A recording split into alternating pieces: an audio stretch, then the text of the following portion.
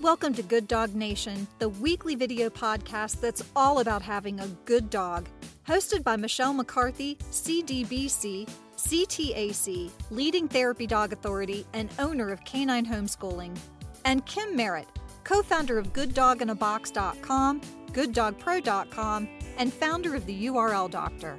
This episode is brought to you by GoodDogInABox.com, reward-based dog training and dog bite prevention products for families with kids and dogs, and GoodDogPro.com, the online content subscription and community for dog professionals with reward-based dog training products, curriculums, and online courses to educate, motivate, and positively impact those that work with dogs. Now, let's join Good Dog Nation. Hello, everyone, and welcome to the premiere episode of Good Dog Nation, the video podcast that will be covering all kinds of issues about dogs and the dog community. I'm Kim Merritt. I am the co-founder of Good Dog in a Box and Good Dog Pro, and I want to welcome you today. Let me introduce to you my very special co-host for this episode and for all the episodes of Good Dog Nation, Michelle McCarthy. Hi, Michelle. How are you? Hi, guys. Great to be here. So now let's get started with today's episode, Life-Saving Dogs, Canine Water Rescue, and our very special guest that Michelle and I are both really excited to talk to, Maria Gray. Hi, Maria. Hi, so nice to meet both you, Kim and Michelle. I'm delighted to be here. Thank you. So let me give everyone Maria's bio because it's really incredible. So Maria has been actively training dogs for over 20 years. For the past 5 years, she has worked directly with the SICS, the Italian School of Water Rescue Dogs in Italy, where there are over 300 dog handler teams that are certified to patrol the beaches there, and they work together with the Italian Coast Guard and fire departments. Her dog is currently the only American dog certified by the SICS. Maria runs a nonprofit organization called the American Academy of Canine Water Rescue and is supported by the SICS and is dedicated to eliminating unintentional death by drowning. She gives educational seminars around the world to teach people of all ages about water safety. And that's really, even though this is dog related, really the core message here is water safety. So Maria, give us a little bit of background as far as how you got into this and what your original interest was in this subject. Now, it's a great question. It's a hard question, but briefly, I remember being a little girl, maybe around 6 or 7, and having one of those golden moments where my parents actually let me watch TV because it was limited back then. And I think it was a National Geographic special or a Nature Channel. I don't even remember. But there was a special on PBS that was dedicated to these dogs in Italy that saved people's lives. And I remember as a young child, I grew up with a Saint Bernard, and I loved the massive dog, and she loved me very much. Her name was Wolf. And I was watching this special, leaning against her, looking at these dogs leaping off of boats and saving people's lives. And I thought, that's what I want to do when I grow up. Well, that didn't happen.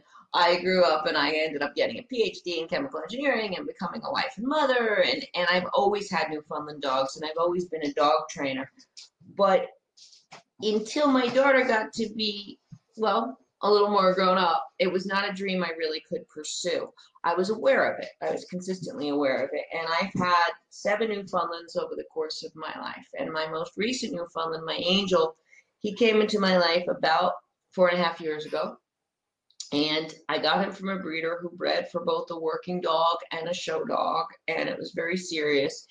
I believe in rescuing dogs. I also believe in responsible breeders, so I'll do either way. I have a rescue Aussie in my house, and I have my pedigree working boy Angel, so they all matter.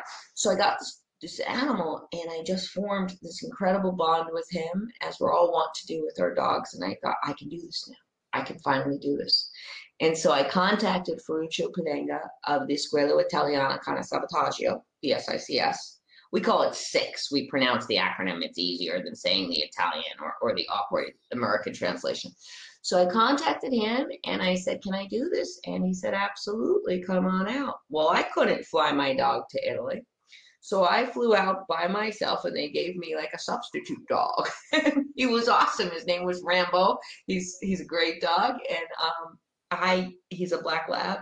And I worked with Rambo and I took this intensive course where I learned all of these training skills that I had never had before. I know how to train a dog. I train dogs for therapy. I train dogs for pet manners.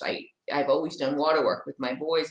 But in the United States of America, bear in mind that water work with Newfoundlands is carried out as a sport.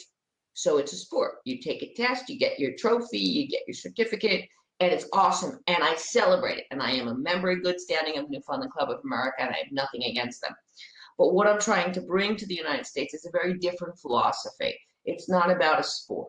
So at the end of the day, if we really do this, it's do we save a life?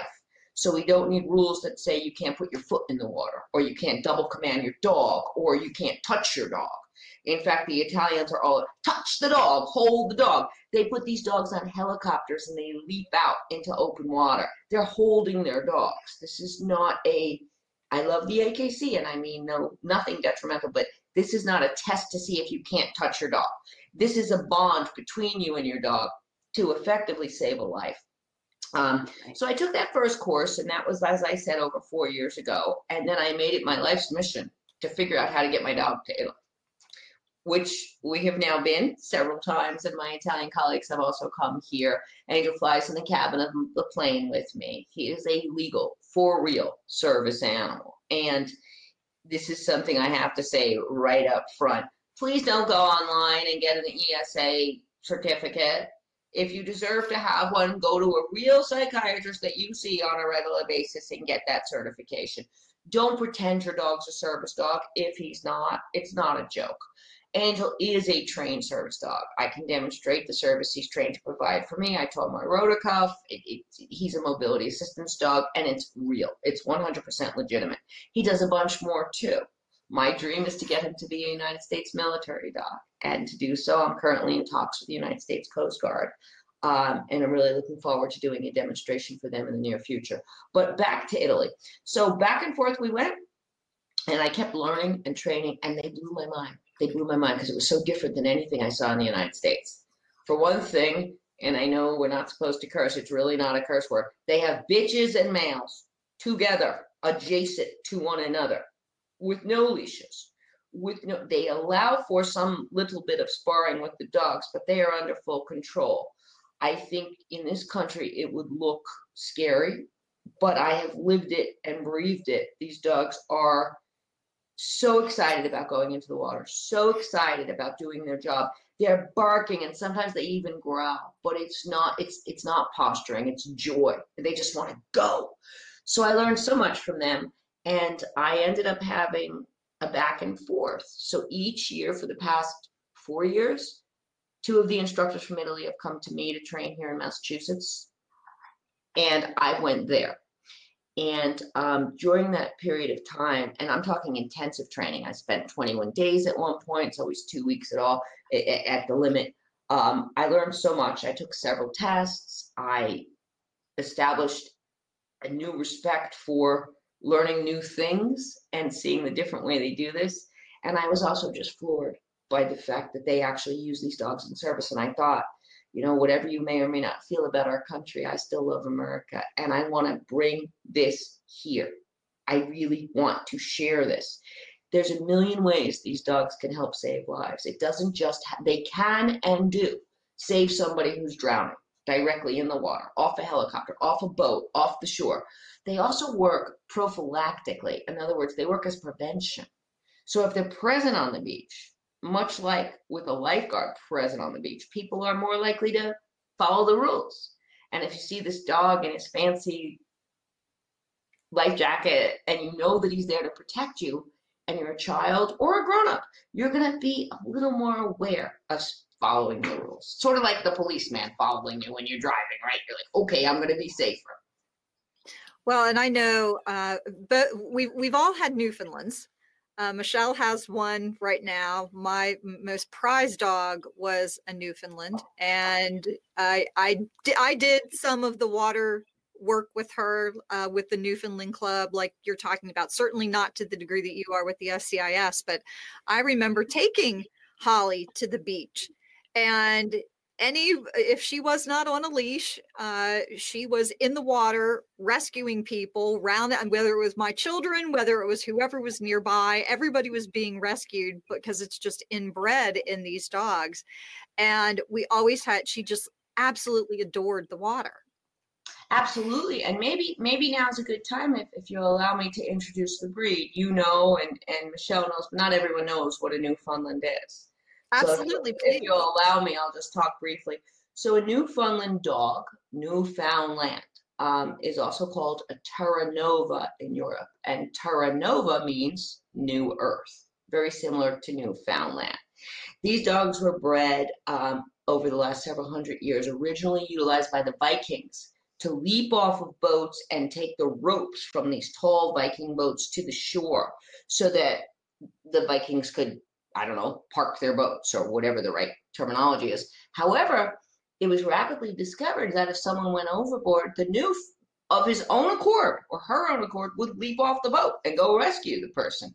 So human beings, being as smart as we are, figured out, hey, let's teach this dog to rescue people. Their coat is incredibly suited for the water. They actually have a 3-layered coat. So near down their skin, it's a downy, soft layer. It's almost impossible to wash my dog. It's incredibly difficult to get him wet to his skin. He's just designed not to get wet on his epidermis. Above that is a coarser, dense layer that keeps him warm. And above that is a layer of fur that has oil, a lot of oil in it, much like a seal. He also has webs between his toes, which allow him to do uniquely to the world of canines. The Newfoundland is the only dog who does a freestyle stroke. He doesn't do a doggy paddle. He actually does something much more akin to a human freestyle. They're incredibly strong. They're built for endurance in the water. So they're well, oh, and I have to mention they're the only dog that can go in Arctic water. However, that said, the Newfie doesn't rock the world. All dogs count. And any dog, I will consider in my academy, and the Italians as well, consider any dog that's going to be over 50 pounds at full body weight. And it's not prejudiced, it's just you need the mass to rescue somebody. Any dog, whether you're a mixed breed or you're a purebred, it doesn't matter. If you have the right bond with your dog and this moves you, you could pursue water rescue. Shall we take a look at a video that shows rescuing an unconscious victim in the water? I find this to be amazing. Let's watch, and then you can kind of tell us about this when we're done. Sure, absolutely.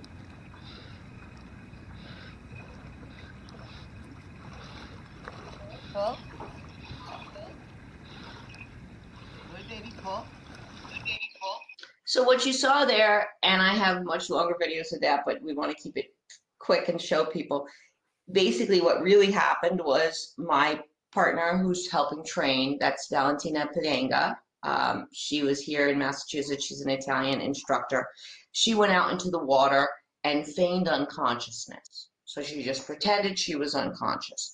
I sent Angel from shore very quietly and just told him go.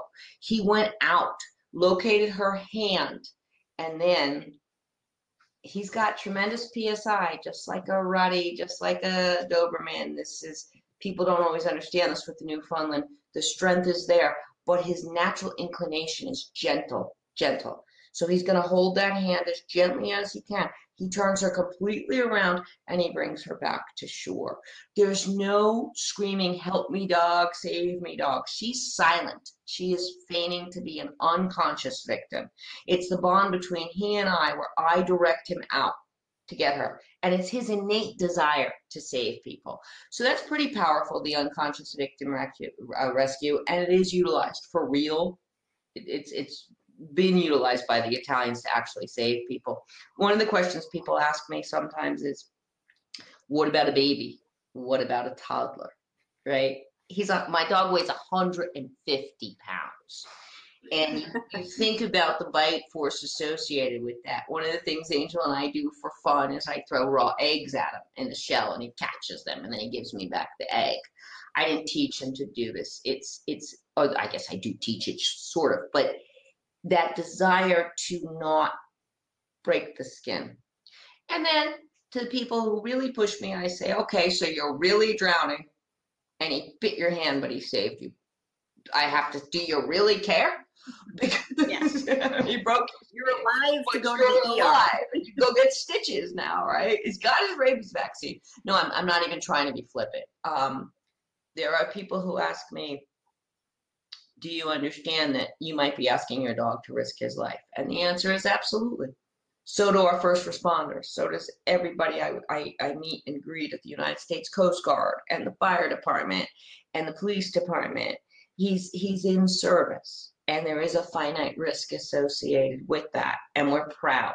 And I think if he could talk, he'd be proud to tell you he carries that risk.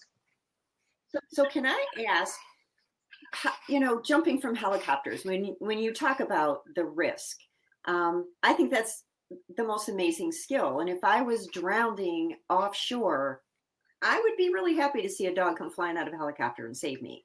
But as you said, there's risk. What type of risk is there for a dog as far as, going through that training process?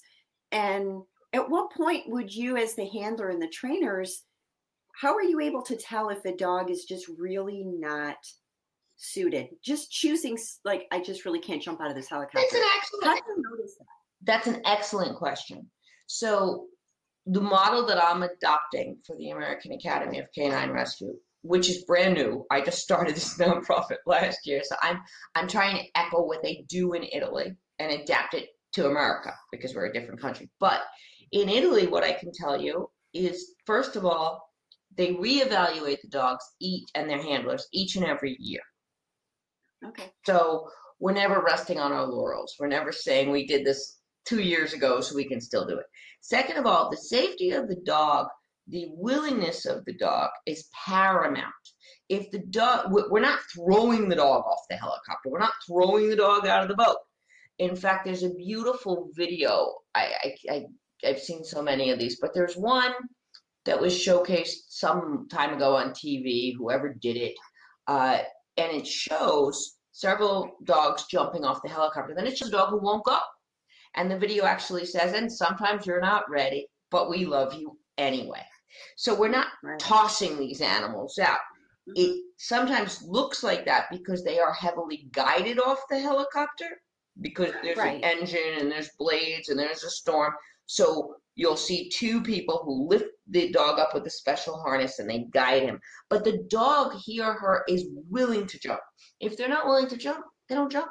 And how do you know? You know, just like you ladies know with any kind of training. You ask your dog to go into the barn because you're going to teach it to love goats or something. And the dog's like, I ain't going in the barn. And you're like, okay, now we can back up and do successive approximation. You're not going to drag your dog into the barn. I don't know why the barn came into my mind. But just like any other training, just because it's big and special, it's a helicopter, it makes no difference. We're going to take a cue from the dog because we love the dog.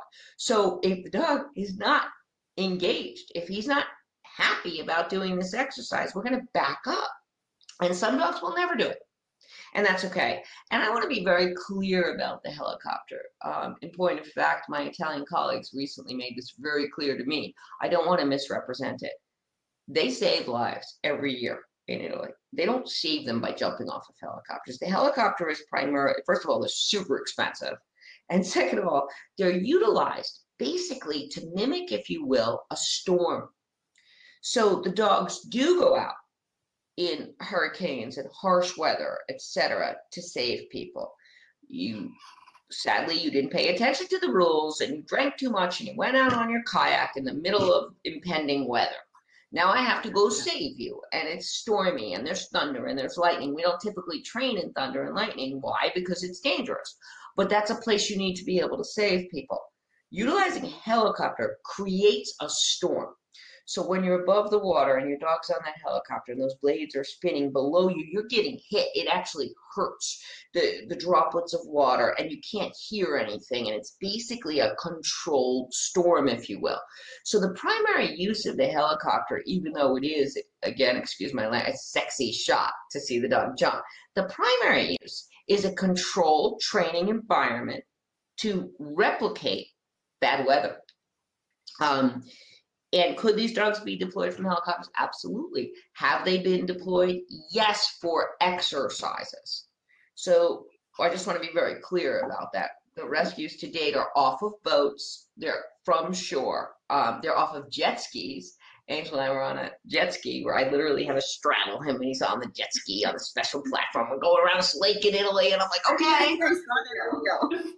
Oh, the Italian Coast Guard boat that I was on, and maybe it wasn't a Coast Guard boat, could have been an SICS boat, but this amazing woman is my hero. Her name is Donatella Pasquale, and she's Ferruccio's right-hand man, but she's a woman.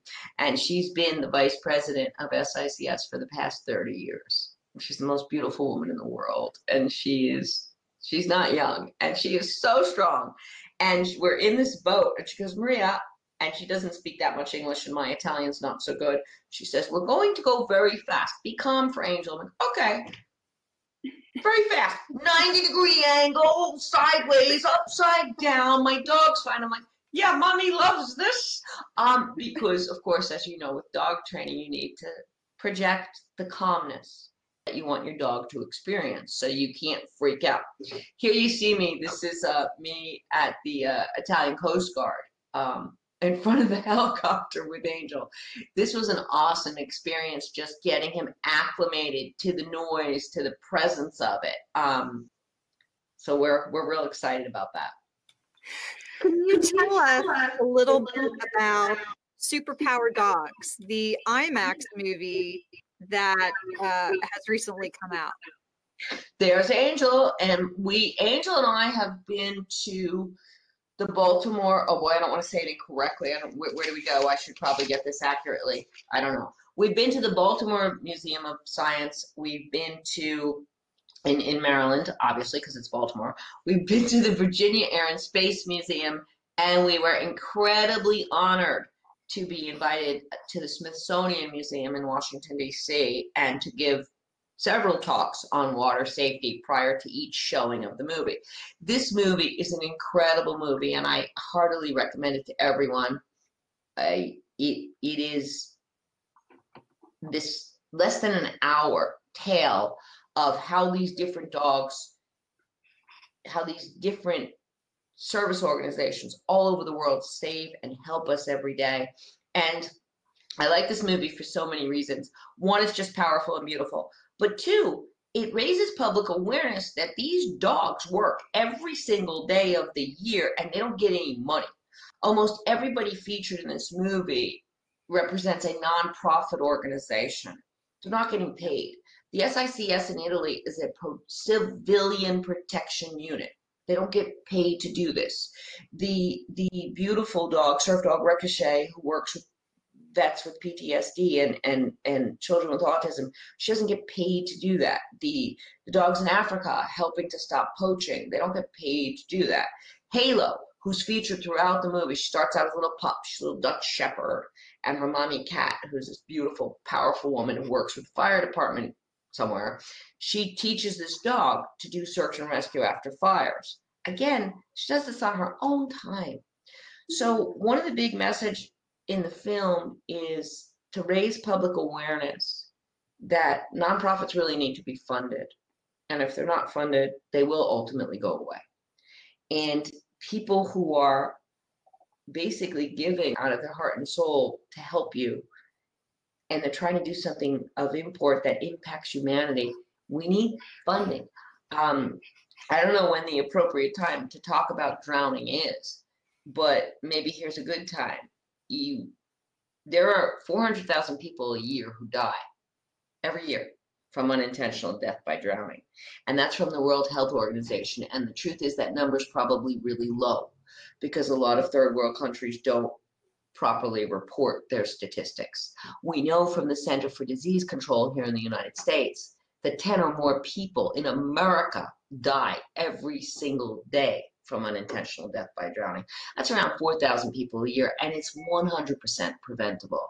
It's particularly tragic because it is a silent killer, and it's a silent killer two ways. It's silent because there's no public awareness. It's also silent because you don't usually drown going, help me dog, save me. There are signs of drowning, which I'll bring up right now for anyone who's ever on a beach. If you see someone trying to climb out of the water, if you see someone with their head back, if you see someone go under silently, it's a sign of drowning. So what can you do? You, whoever you may be, if you're at the water's edge and you see these signs, you can alert authorities. You should not go and rescue anyone if you don't have training, but you can do things. If you have access to a flotation device, you can throw it. The Red Cross says, throw, don't go, right? Don't go out there unless you're trained to do so, because you don't want to add to the problem. It's a tragic situation right now because it's almost up there with malnutrition and malaria, but we don't have public outcry. We don't have public awareness about drowning. And when I said 400,000 people globally a year, what I'm not mentioning is 8 to 10 times that many who are subjected to a drowning event, and even if they get rescued, may have permanent brain injuries, may have permanent serious complications. So this is a huge number of people that are being affected by something that really could be eliminated.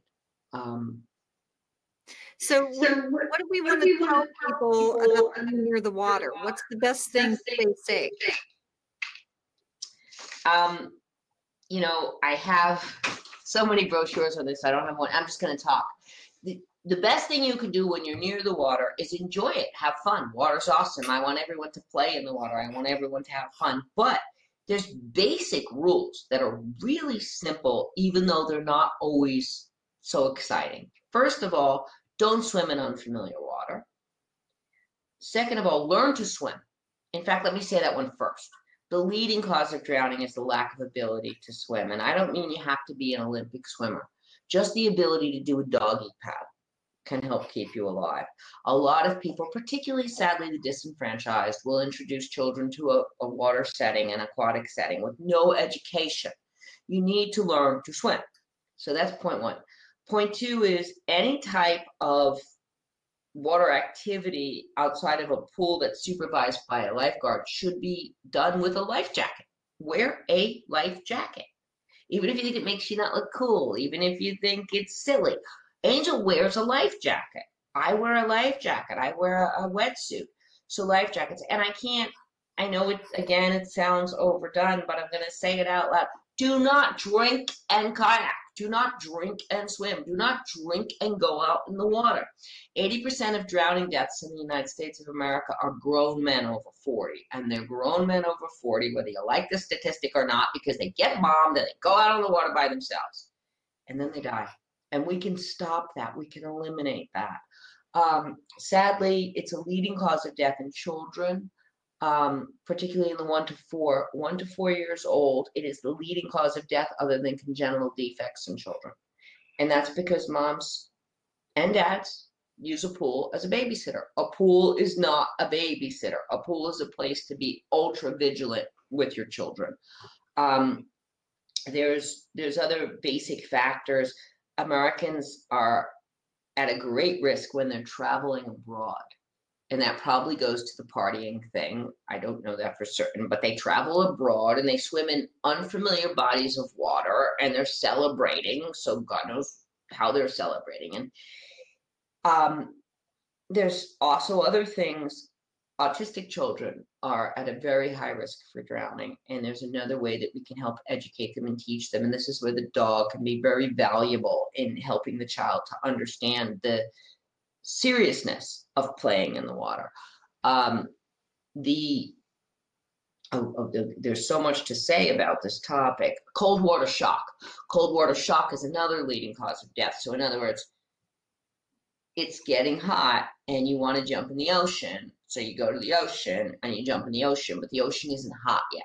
It's early summer and you jump in, the ocean's freezing cold, and you can actually die of something called cold water shock. There's so many things that we need to address, but the fundamentals are pay attention to lifeguards, wear a life jacket, don't drink and swim, or do any kind of drug for that matter. Don't be impaired when swimming, whatever your personal things. I'm not even going to judge you. Just don't be impaired when you're in the water. It's not a good place for it. And check the weather. Swim with a buddy. I forgot that one. Don't swim alone. Swim with another person. And honestly, it seems so simple and common sense, but you can break it down like that. Swim in lifeguard protected beaches. If you're going to take a risk with a buddy. Don't be impaired. Wear a life jacket. Look at the weather. Know your surroundings. And I could keep going, but we can all make a difference if we understand the signs of drowning, which are limited. It's hard to always spot. Be responsible. Don't try to save anyone's life without training, but let authorities know. And just have, I don't want to sound like I'm saying don't go in the water. The water's awesome. Have fun in the water, but respect it and respect yourself. And I think that's awesome advice for everyone. Maria, can you please give us the contact information for your American Academy of Canine Water Rescue if somebody wants to get in touch with you, if they're interested in more information about how to get involved? Absolutely. So you can reach me directly through email, Maria Gray at academyofwaterrescue.org. And that is a double R, Academy of Water Rescue. You can also find me on the web at academyofwaterrescue.org. I have a Facebook page. If you go to Facebook, you can type in the full name, American Academy of Canine Water Rescue, and I'll pop up. If you have trouble finding me on Facebook, you could also type in Maria E. Gray, Gray. That'll bring in my personal page, which is heavily cross-linked to my Facebook business page. Thank you so much for being a guest today on our premiere episode and for just sharing all this wonderful information, not only about Newfoundlands and what you're doing with the SCIS and what you're doing here in this country for water rescue, but also water safety, which is super, super important for everyone. If you're interested in continuing the conversation with us in the second half, go to gooddogpro.com and we'll be continuing with more information on this subject for our dog professionals. Thank you, everyone, for joining us. If you'd like to participate in the rest of today's conversation for professionals who work with dogs and receive continuing education credits from participating organizations for listening, visit gooddogpro.com and subscribe today. Use coupon PODCAST to get 40% off your first month or annual subscription.